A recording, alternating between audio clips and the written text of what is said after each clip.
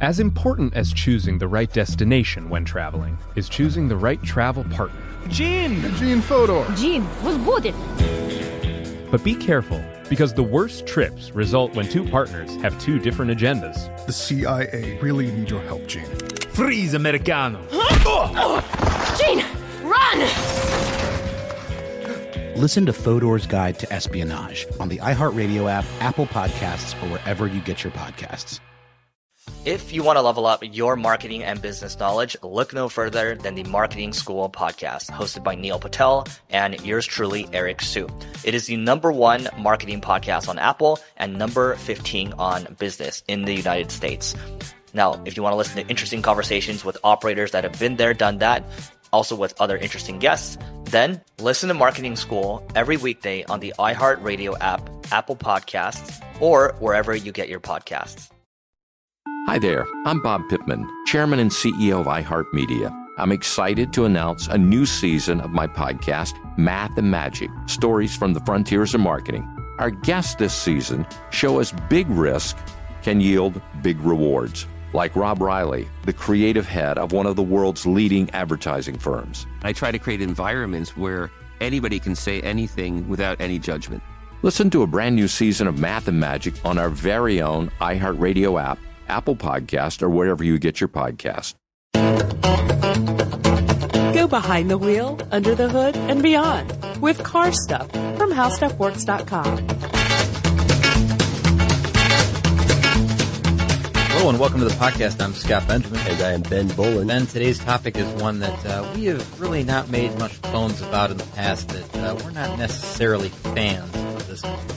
Not the biggest fans, and it's weird because I have a bit of a background in some of this stuff. How's that right? Yeah. I didn't know that. Yeah, just a little bit. Today we are talking about donk cars. Yeah, subculture of automobiles that is primarily here in the South, but it has spread. I mean, it's spread out. We'll talk about where it has led to, and I'm sure there are examples in the North as well. But right.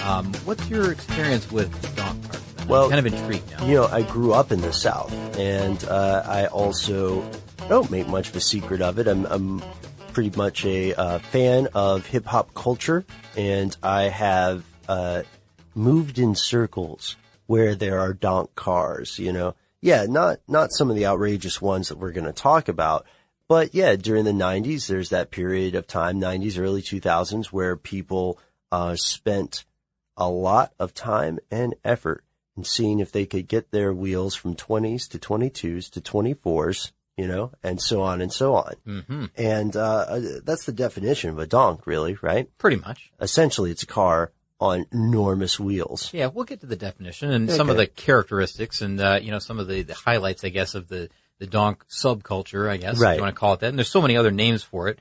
It's called... Well, there's other names for it. We'll get to that. How about that? I've driven Monte Carlos and Oldsmobiles, which are not typically really donk cars, but they are land yachts. And I've been in those situations, Scott, where I had friends in high school who were working on this stuff and with mixed results sometimes, because you have to know what you're doing to pull this off. Sure. And people later went on and had shops and said, "Hey man, you know what you should do? You should get rid of those garbage stock tires, get yourself hooked up. I can give you a discount." And I always said no, because as much as I may enjoy, mods and kits and stuff like that, this just isn't for me. You know what? There's always somebody there with that, you know what you should do line for just about any car you own, isn't there? There's always, yeah, they have a club somewhere. I still get that line when I go to, like a quick oil change place or something like that. It's like, you know what you should do with this? And, then there's some kind of advice about what, their friend had done with the same model vehicle. Right. And sometimes it doesn't make any sense. Sometimes it doesn't. Sometimes it's like, well, maybe I'll think about that because that's an interesting idea, right? Yeah. But, you with the potential donk cars, I guess, I mean, you never went for it, right? No, sir. So you haven't owned a donk car ever? No. Okay. All right. Well, I guess, we should lead this off by saying, you and I both have kind of mentioned our distaste or aversion for donk cars in the past, right? Yeah, it's just not my thing. And I think that generally still holds true. I mean, I'm not a fan, and clearly you're not a fan as well. But I do want to tell you that at the end of today's podcast, I'm going to maybe surprise you a little bit by telling you that there's a few things that I feel are maybe a little bit redeeming about this trend. Now, I know the trend is dying. It's a dying fad. But because it's been around for a long time, maybe 20, 25 years at this point, believe it or not. I mean, it's like a mid-90s thing. You can still see some great donk cars in Atlanta. Oh, I see them. You know what? We'll talk about that too, but I see them, I would say regularly. Yeah. Not all the time, not every day or anything like that, but I do see them around town. And, I guess there's a good reason for that with the culture that's around there. But, I will tell you at the end about 3 or 4 things that I find interesting about them. Maybe not completely redeeming about the whole thing, but, something that'll make you think like, well, maybe I see your point on that. Okay. Yeah, okay. I totally get it. I'm on board with that. Just from the jump, I'm going to say the same thing that we say when we talked about other things. Like, it's no secret. I don't really care for stance cars with negative camber. I think it looks weird and like the opposite of pigeon-toed, but for a car. Yeah. So the point that we always have to make when we talk about that kind of stuff is if it's your car, I am a huge believer in that you should be able to do whatever you want with it. Although it might hurt my feelings to see somebody buy a Model A and then kit it out and make it look, in my opinion, dumb.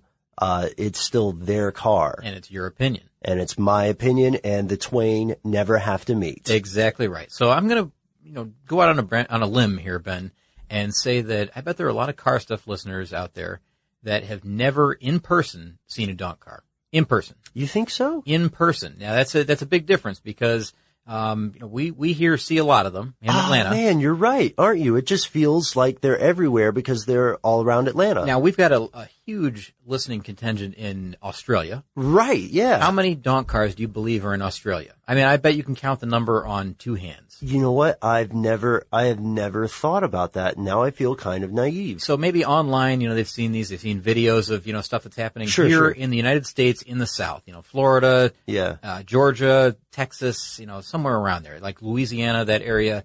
All of that comes into play with the subculture that we're going to talk about, right. Where this thing, originates. But I guess we should probably describe to, people that have never seen one in person what a donk car is all about, or they call them high risers. That was the initial term, right? Right. But a high riser, and where it got this donk name, I guess, which is really kind of confusing if you try to look it up. I mean, you'll never find a straight answer about this. So the best answer I can give you about the name is that a car that they call a high riser, and we'll say, obviously there's a reason for that. I mean, with the big wheels and the way that the stance is on these things, it's way up in the air. Right.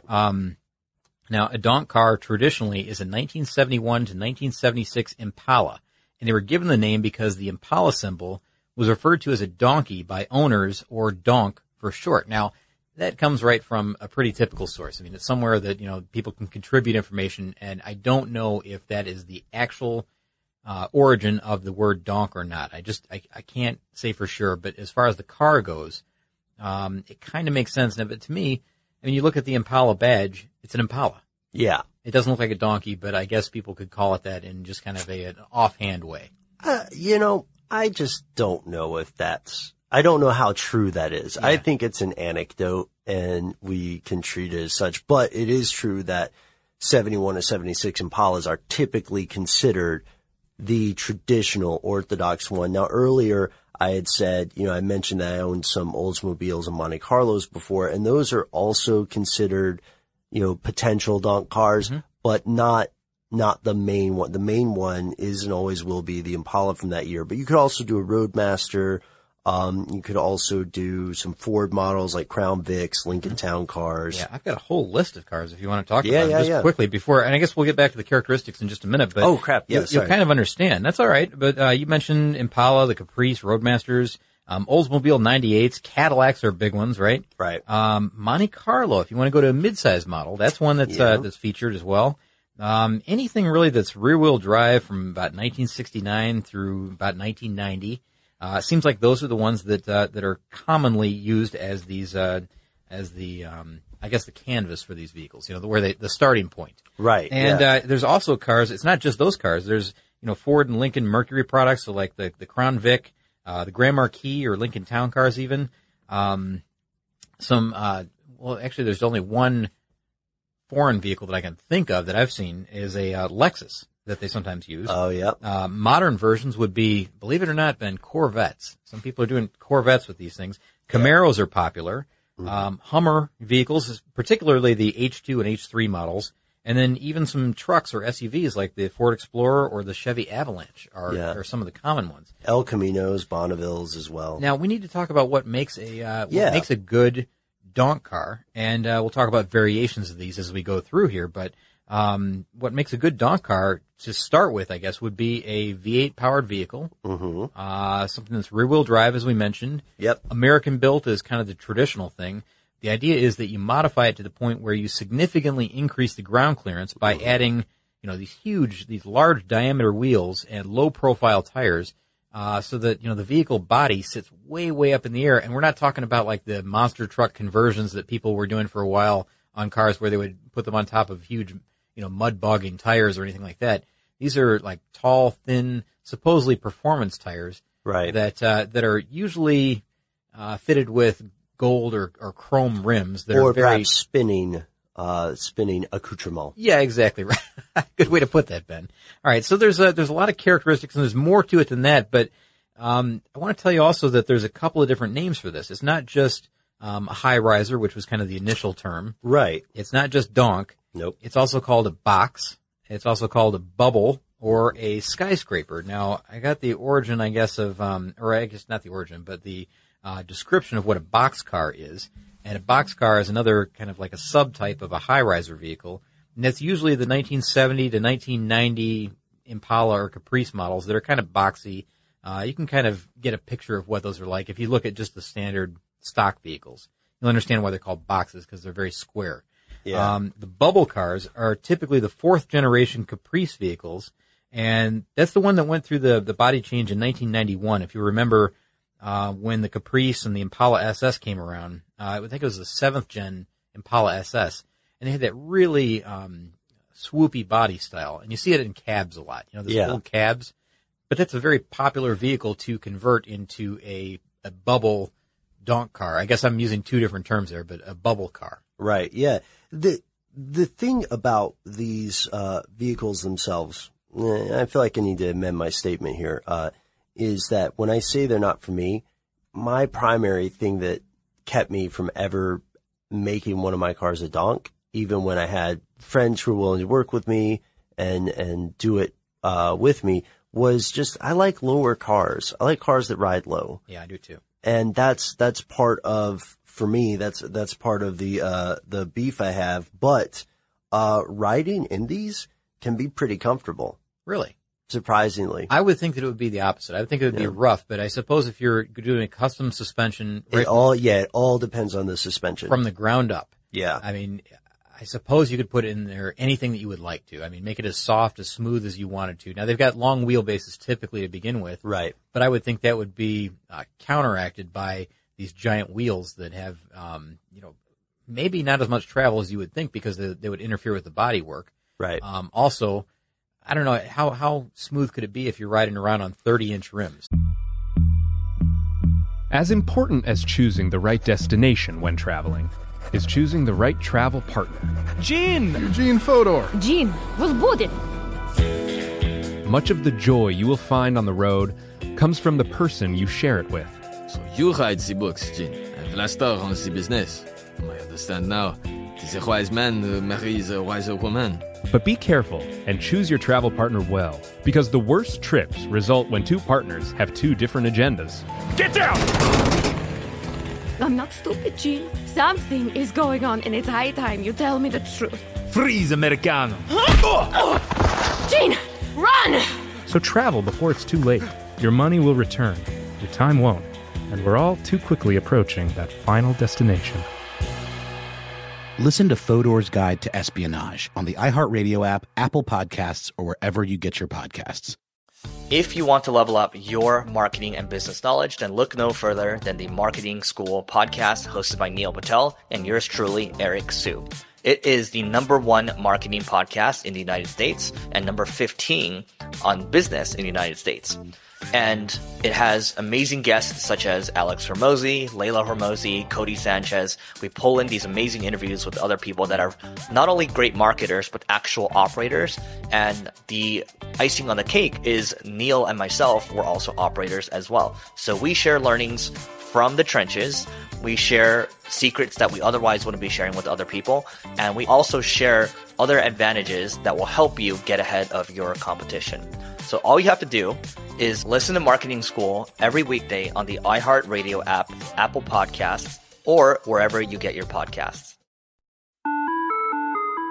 Hi there, I'm Bob Pittman, Chairman and CEO of iHeartMedia. I'm excited to announce a new season of my podcast, Math and Magic, Stories from the Frontiers of Marketing. Our guests this season remind us to embrace change and fearlessly look toward the future. Like Andrew Jarecki, award-winning filmmaker and creator of MoviePhone. The studios didn't really control the theaters didn't control the studios. And I thought, well, there's a window in here where I could make things easier for the consumer and also make something that would be very useful for the industry. Or Kellen Kenny, Chief Marketing and Growth Officer at AT&T, who installed fiber in customers' houses rather than leading from afar. It is so crucial that you spend time with the customers. That is the best lesson. In these exciting times, we're looking to the math, the strategy and analytics, and the magic, the creative spark, more than ever. Listen to a brand new season of Math and Magic on our very own iHeartRadio app, Apple Podcast, or wherever you get your podcast.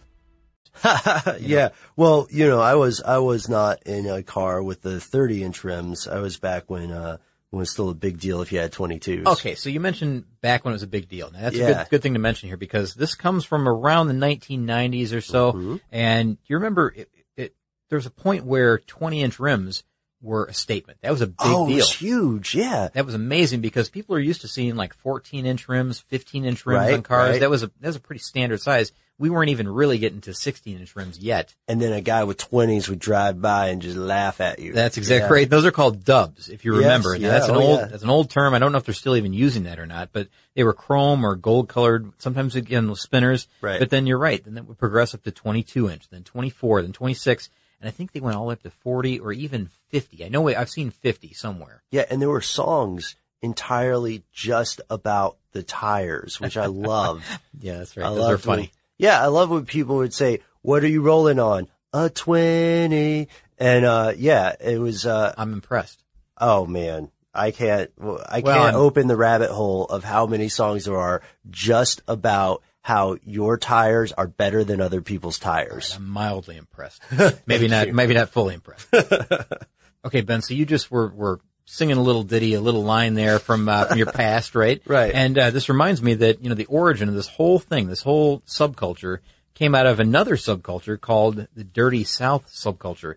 Now, yes, we can talk about this even though it's a family-friendly podcast, right? Right, yeah. This Dirty South subculture is all about Southern hip-hop. It's known as Southern rap or South Coast hip-hop or just plain old Dirty South. It's kind of a blanket term for a subgenre of American hip-hop music that originated right here in the southern United States. Right, yeah. This is when we're talking about those songs, a lot of the songs come directly from this style and this car being a part of that, which when we talk about it, regardless of how you feel about the music in particular, whether it's, it's your jam or you don't like that type of hip hop or you don't like hip hop at all, one thing that's really interesting about this is that so many cultures have these different ways of expressing themselves with, things like, oh, we modify our vehicles this way. And these are the songs we play about it. Like country music, right? If you just said that you don't, oh, that's dumb, that this type of hip hop genre should also be associated with a vehicle. Well, let's think about country music and pickup trucks just for a second. How about this? I've got another example. Yeah. How about, rat rods and rockabilly? Perfect. That's a good example. I mean, those are inexplicably tied together forever, probably. And I think that's the same thing with this dirty South subculture, this Southern hip hop culture and these donk cars. I think part of the weird thing for me about this is that I'm realizing I will gladly sit and listen to any genre of music if they're talking about a car. Yeah, I think you're probably right. I mean, a lot of people, if they hear something like that, their ears will perk up and say, I see what I can get out of this, right? Or see what people are singing about, what inspires them, right? Yeah. And I think what inspires, I guess, this group to do this kind of thing is, of course, the end result. And the end result is a vehicle with oversized or disproportionate wheels, something that ranges from, and it's funny, it says ranges from 20 to 30 inches or more. I'd say 20 is on the low end because production vehicles now come with 20s. Right. I don't think that's really a big deal anymore. So dubs are not a big deal anymore. But anything that's, up in the 30-inch range, now that's getting a little crazy, I guess. That is something that is, you'd call it disproportionate. Yeah. It stands out. It's a caricature of itself. Yeah, it's a little bit like a Decatura or something because it's very much for the look and the impression to the point where it maybe isn't as practical, right? So we know that raising a vehicle off the ground to the point that you would be able to have the clearance for 30-inch rims, raises the center of mass and it makes the vehicle, I said less practical, but just for an example, it makes it easier to roll the vehicle. Ah, yes. Now, see, I was kind of gesturing to my paper here saying that I've got a little bit of here about them being dangerous. Now, a lot of people say that they're not dangerous. I'm going to say, however, that I do think they're dangerous, and I'll tell you why. Because a lot of people will say that, they're not really, racing with these things. It's not a race car by any means. They're not on tracks. They're not really driving fast. However, I have seen plenty of these donk cars here in Atlanta that are on the highway cruising at 80 miles an hour. Now, it seems absurdly fast for a vehicle that is kind of balanced on these really, really high wheels. And when you see one, you'll understand. It's kind of like, the old, what are the wagons? The Conestoga wagons?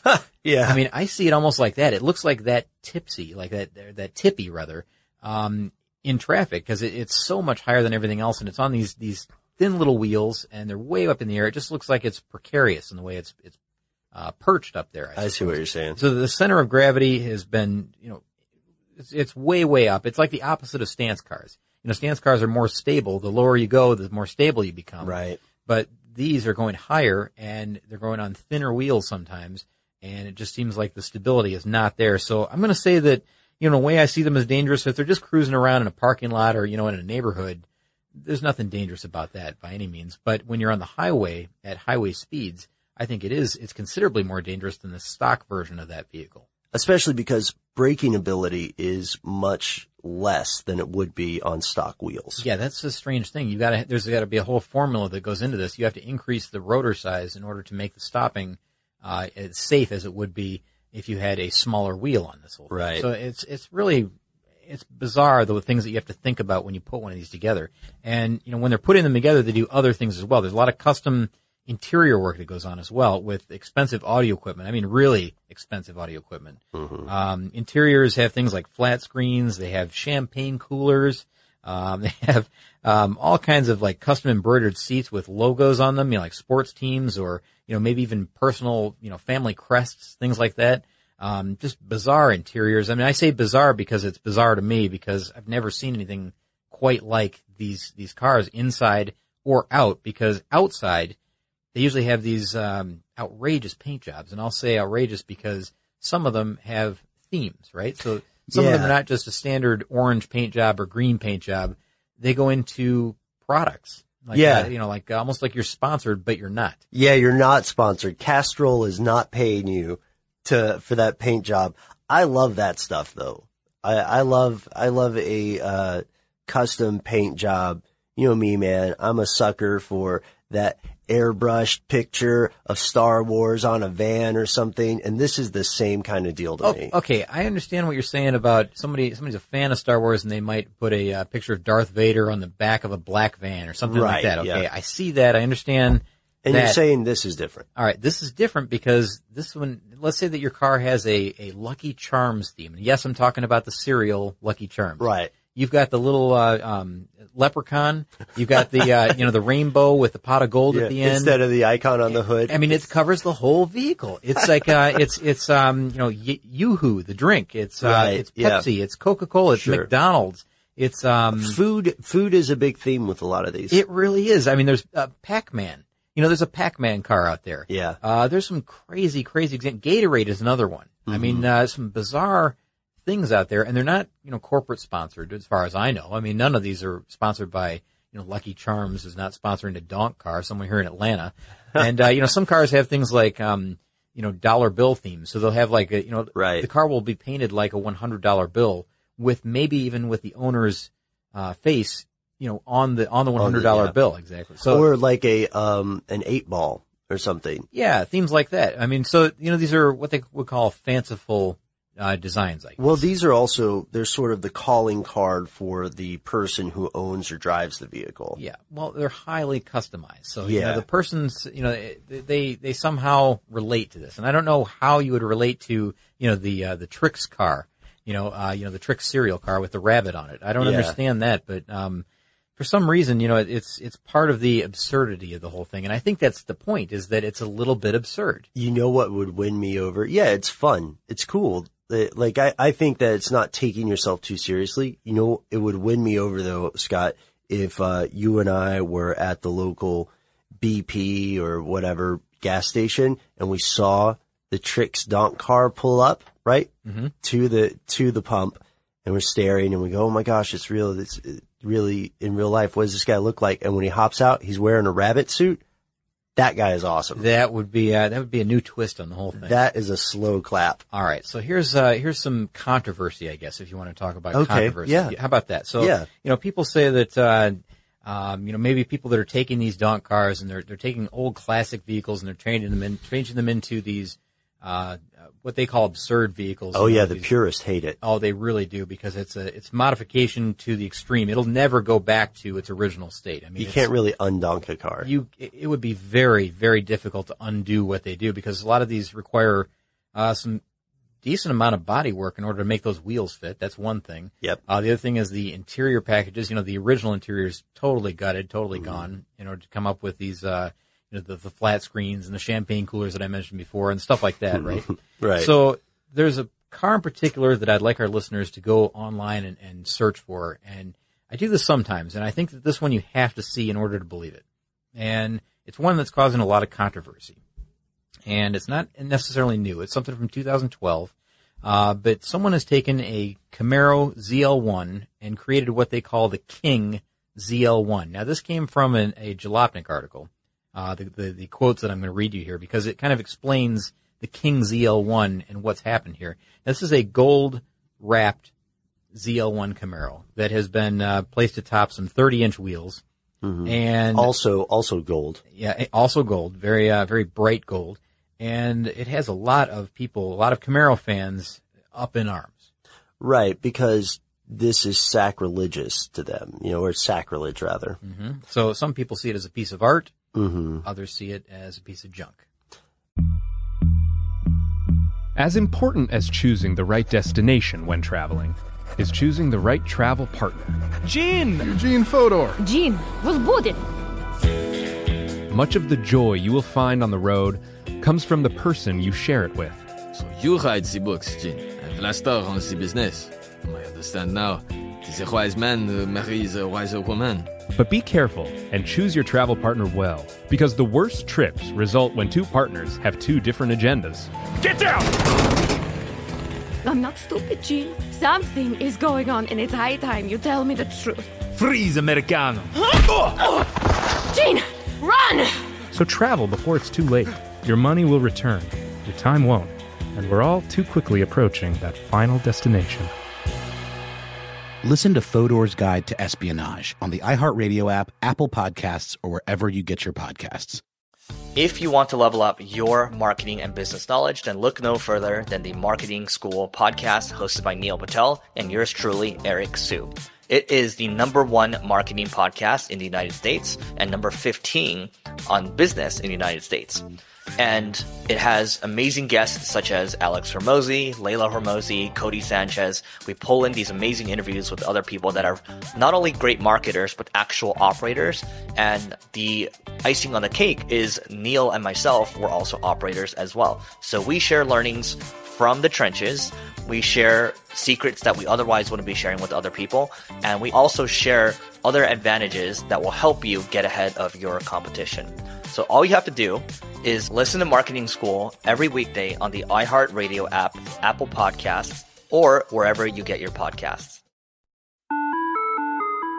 Hi there, I'm Bob Pittman, Chairman and CEO of iHeartMedia. I'm excited to announce a new season of my podcast, Math and Magic, Stories from the Frontiers of Marketing. Our guests this season remind us to embrace change and fearlessly look toward the future. Like Andrew Jarecki, award-winning filmmaker and creator of Moviefone. The studios didn't really control the theaters didn't control the studios. And I thought, well, there's a window in here where I could make things easier for the consumer and also make something that would be very useful for the industry. Or Kellen Kenny, Chief Marketing and Growth Officer at AT&T, who installed fiber in customers' houses rather than leading from afar. It is so crucial that you spend time with the customers. That is the best lesson. In these exciting times, we're looking to the math, the strategy and analytics, and the magic, the creative spark, more than ever.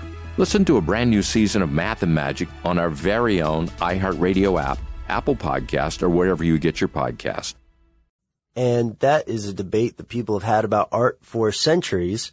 You do have to look at it, and we'd like to hear what you think about that too, because, you know, I feel that my perspective is a bit skewed, Scott, and it's been skewed ever since the last time we looked at chic cars, SH chic cars, like the cars that very wealthy sheiks own, because those guys, I think, would take donk cars to the extreme. We should get them into it. Oh, like the Rainbow Chic? Remember that guy? Yeah. He has an incredible car collection, which is really, really strange. All right. So I would like to read just one little bit from this article, if that's okay. Yeah, please. And the thing that I wanted to point out here is that, you know, whether or not you like this or not, the guy that built this, you know, the shop that built this, he had to kind of defend himself because so many people were outraged about this. Really? Yeah. And the place that built it, the builder was a place called 813 Customs. And 813 Customs, you know, is quoted in this article as saying, the King's EL1 required a near complete teardown and reassembly with bespoke fiberglass dash and door pieces to handle a Radio Shack's worth of speakers and monitors, including including 3 23-inch TVs that pop up from the back seat. The outside gets a gold chrome vinyl wrap, and the 6.2-liter V8 also gets a brace of upgrades, such as a Whipple supercharger. All right, that's not bad, right? Yeah, so it's not just cosmetic. Not just cosmetic, but, you know, in addition to the supercharger, it said that, however, it can never be used in anger because of the custom-painted 30-inch wheels that make the car as tipsy as Lindsay Lohan at a St. Patrick's Day parade. I thought you would like that. That is a funny line, but but Camaro fans absolutely hate this car. Other people say, hey, why not? And the guy, you know, the owner of the shop who had to defend himself on his own Facebook page because people were, again, so outraged. Right. He said, you know, I'm paid to build cars, even though they're not necessarily my taste. That's what I do for a living. So that's fully understandable that, you know, he's paid to do this. Somebody came in with this dream, this idea, and he said, yeah, I can do that, and here's what it'll cost you. Right, which is the point of being in business. You know, entirely the point of being in business. Yeah, so I'm not upset with that guy. I see where he's coming from. Yeah, people are upset with, you know, there's one less ZL1 that's going to be out there for them to buy. That is true. Or it's just a different version of the ZL1 for them to buy.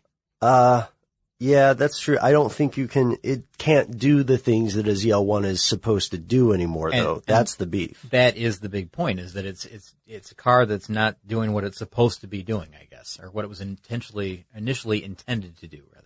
Right. And I mean, again, if you wanted to spend enough money, I'm sure that he would be glad to change it back if you're paying the tab. Oh, maybe. Yeah. I mean, it would be a costly. It would be way more expensive. Reconstruction. Yeah. It's like, it's pretty easy to pay for a tattoo, but paying for a tattoo to be removed is a whole different ballgame. And it's very painful. Yeah. So Where else are we going with this, Scott? Well, I tell you, I think we've pretty much touched on everything that I want to about donk cars and the culture and everything, because this is one of those, like, you got to see it to believe it type things. If you're not really familiar with it, you got to kind of dig into it and decide for yourself if you like it or not. It's like the stance car thing. It's like lowriders. Sure. It's like rat rods. It's like anything else. You have to decide if it's for you. That's a really good point. The one thing I will say is, for me, like, here, look at this photo. I have a photo here of a car that's maybe on, what'd you say, Scott? 20s maybe? Maybe even bigger than that. 24-inch wheels. Yeah, it's on 24-inch wheels, but it's lifted so high that it looks like those 24 inches are just 4 spare tires that are in place of some monster wheels that were supposed to be there. It's the kind of car that you would need a ladder to get into, as a matter of fact. I mean, it's if the driver were to stand next to it, the bottom of the door would be at his shoulders. Yeah, and you see this right here. I think maybe they're lifting it even further. Could be hydraulics in some way, right? Yeah. Hydraulics on a car. Have we done a podcast about that? Well, lowriders. We did lowriders. I would guess that we touched on it. I know in talking about hot rods, we've talked about bag suspensions, things like that. Yeah. We've talked a little bit about that, but maybe not a full episode. I just used to think it was so cool in the music videos when they would have the cars jumping along with the beat. You know, it is cool, but would I want to own one? Probably not. I don't know if I could afford the suspension work. Now, driving around, like on the back corner, like what's real low with the right front up in the air. Oh, that looks cool. That does look kind of cool, yeah. Yeah. Before we head out to try and persuade our execs to give us our own donk cars with some hydraulics, we wanted to end on a positive note. Scott, at the top of the podcast, you said these are not really for me, but I have some redeeming qualities I'd like to mention. Yeah, believe it or not, there's a few things that I think I find valuable in this whole trend that, of course, is going away at this point, but there's something of value here. And I'll tell you what those are, and you can agree or disagree with this because, again, it's just all opinion, right? Now, one thing, in no particular order. Okay. By any means. Okay. Yeah. So, one thing that I do like about this is that a lot of these owners are keeping a lot of old V8 cars running. And that's pretty good. Good point. I like that. I mean, you're seeing body styles that you haven't seen maybe in 10 or 15 years or longer that are coming back as donk cars. Now they're dramatically altered in some way, but it does kind of spark your memory for that model, that make, whatever, and maybe some memories. Who knows? Not in that particular form, of course. You wouldn't associate it with the same way that you saw it then. Right. The other thing is that clearly there's a lot of attention to detail in these vehicles, and I like that. In some ways, there's a lot of attention to detail. In others, it's lacking in attention to detail. Now, I think that safety isn't maybe as much of a concern in these cars as it probably should be if they're a road-going car. And we talked about that already, right? Yeah. Creativity, that's another positive in my book. There's a lot of creativity in these. For sure. A lot of problem-solving goes on.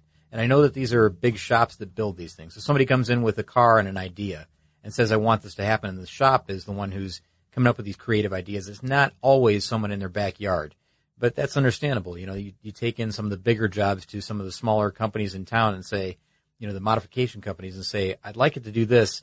Can you make it happen? And they'll look at it for a week or whatever and decide how they're going to do it, what they're going to charge for it, but they get it done typically. I mean, there's a way around it. And the creativity is something that, I don't know, I always find that something redeeming in a craft. Mm-hmm. And the last thing, I think maybe the best part about this whole trend is, and this is kind of the last thing that I want to talk about here, this is people that clearly love cars. I mean, there's an enthusiasm for cars. Maybe not, the same type of cars that you and I like, maybe not the same type of cars their neighbors like. Point of order, they are the same type of cars that I like. All I drive are land yachts. Good point, but it's a different form of that car, right? Yeah. All right. So the idea is that, a lot of these people, in some cases, they work on these cars, they repair these cars themselves. Mm-hmm. The cars that were probably headed to a junkyard. Right. They save cars. They teach other people. Yeah, exactly right. So let me ask you this. If anyone is interested in cars to this level, it shows any kind of appreciation or passion for something at this level, is there really anything ever bad about that? I mean, think about all the different types of things we've talked about. We talked about lawnmower racing, bar stool racing, rat rods, stance cars, all different types of individual types of cars, and people are really engrossed in that hobby. Do you think there's anything wrong with somebody who is this much, kind of gung-ho into this type of of automobile. I mean, I know it's something that's not for you and I, but is there anything wrong with somebody showing that much passion for something automotive? I think that's a great question. I want to add on to that point by saying, were you about to send us an email that said, okay, guys, I get what you're saying. Caring about cars is cool and most styles are fine with me. But this one, we want to hear about the style of car that you just hate. Yeah. And it doesn't have to be a donk car. It could be doesn't. anything. It could really. be anything. Yeah. I mean, to me, I guess the wrap up of this whole thing would be to each his or her own. Absolutely. And there's no better sentiment upon which to end today's show. We hope that you enjoyed this as much as we enjoyed making it. I took a little bit of a stroll down memory lane thinking about growing up because I grew up south of Atlanta and very much like my friends and I were in that donk car culture. I just couldn't put my Monte Carlo or my Pontiac on those wheels. And we tried to be fair about it. I mean, we're not fans of the whole thing, but it's interesting nonetheless. Yeah, and there's some technical expertise that is impressive to make that happen. Some. Okay. All right, so we're going to get out of here. Let us know what you think about this episode. You can find Scott and I on Facebook and Twitter. You can find all of our podcasts, and we mentioned a few, on our website, carstuffshow.com. Don't be fooled by iTunes because they only give you the first 300 or so, and we're at what? We're somewhere close to 600. Yeah, we're almost at 600 episodes. We're in the 590s for sure now. Yeah. Oh, the countdown begins. So what should we do for our 600th episode? Write to us and let us know. Our email address is carstuff@howstuffworks.com. For more on this and thousands of other topics, visit howstuffworks.com. Let us know what you think.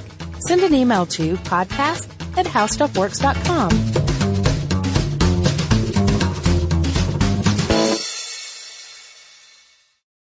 As important as choosing the right destination when traveling is choosing the right travel partner. Eugene Fodor. Gene, was будет? But be careful, because the worst trips result when two partners have two different agendas. The CIA really need your help, Gene. Freeze, Americano! Gene, run! Listen to Fodor's Guide to Espionage on the iHeartRadio app, Apple Podcasts, or wherever you get your podcasts. If you want to level up your marketing and business knowledge, look no further than the Marketing School podcast, hosted by Neil Patel and yours truly, Eric Su. It is the #1 marketing podcast on Apple and number 15 on business in the United States. Now, if you want to listen to interesting conversations with operators that have been there, done that, also with other interesting guests, then listen to Marketing School every weekday on the iHeartRadio app, Apple Podcasts, or wherever you get your podcasts. Hi there, I'm Bob Pittman, Chairman and CEO of iHeartMedia. I'm excited to announce a new season of my podcast, Math and Magic, Stories from the Frontiers of Marketing. Our guests this season show us big risk can yield big rewards, like Rob Riley, the creative head of one of the world's leading advertising firms. I try to create environments where anybody can say anything without any judgment. Listen to a brand new season of Math and Magic on our very own iHeartRadio app, Apple Podcast, or wherever you get your podcast.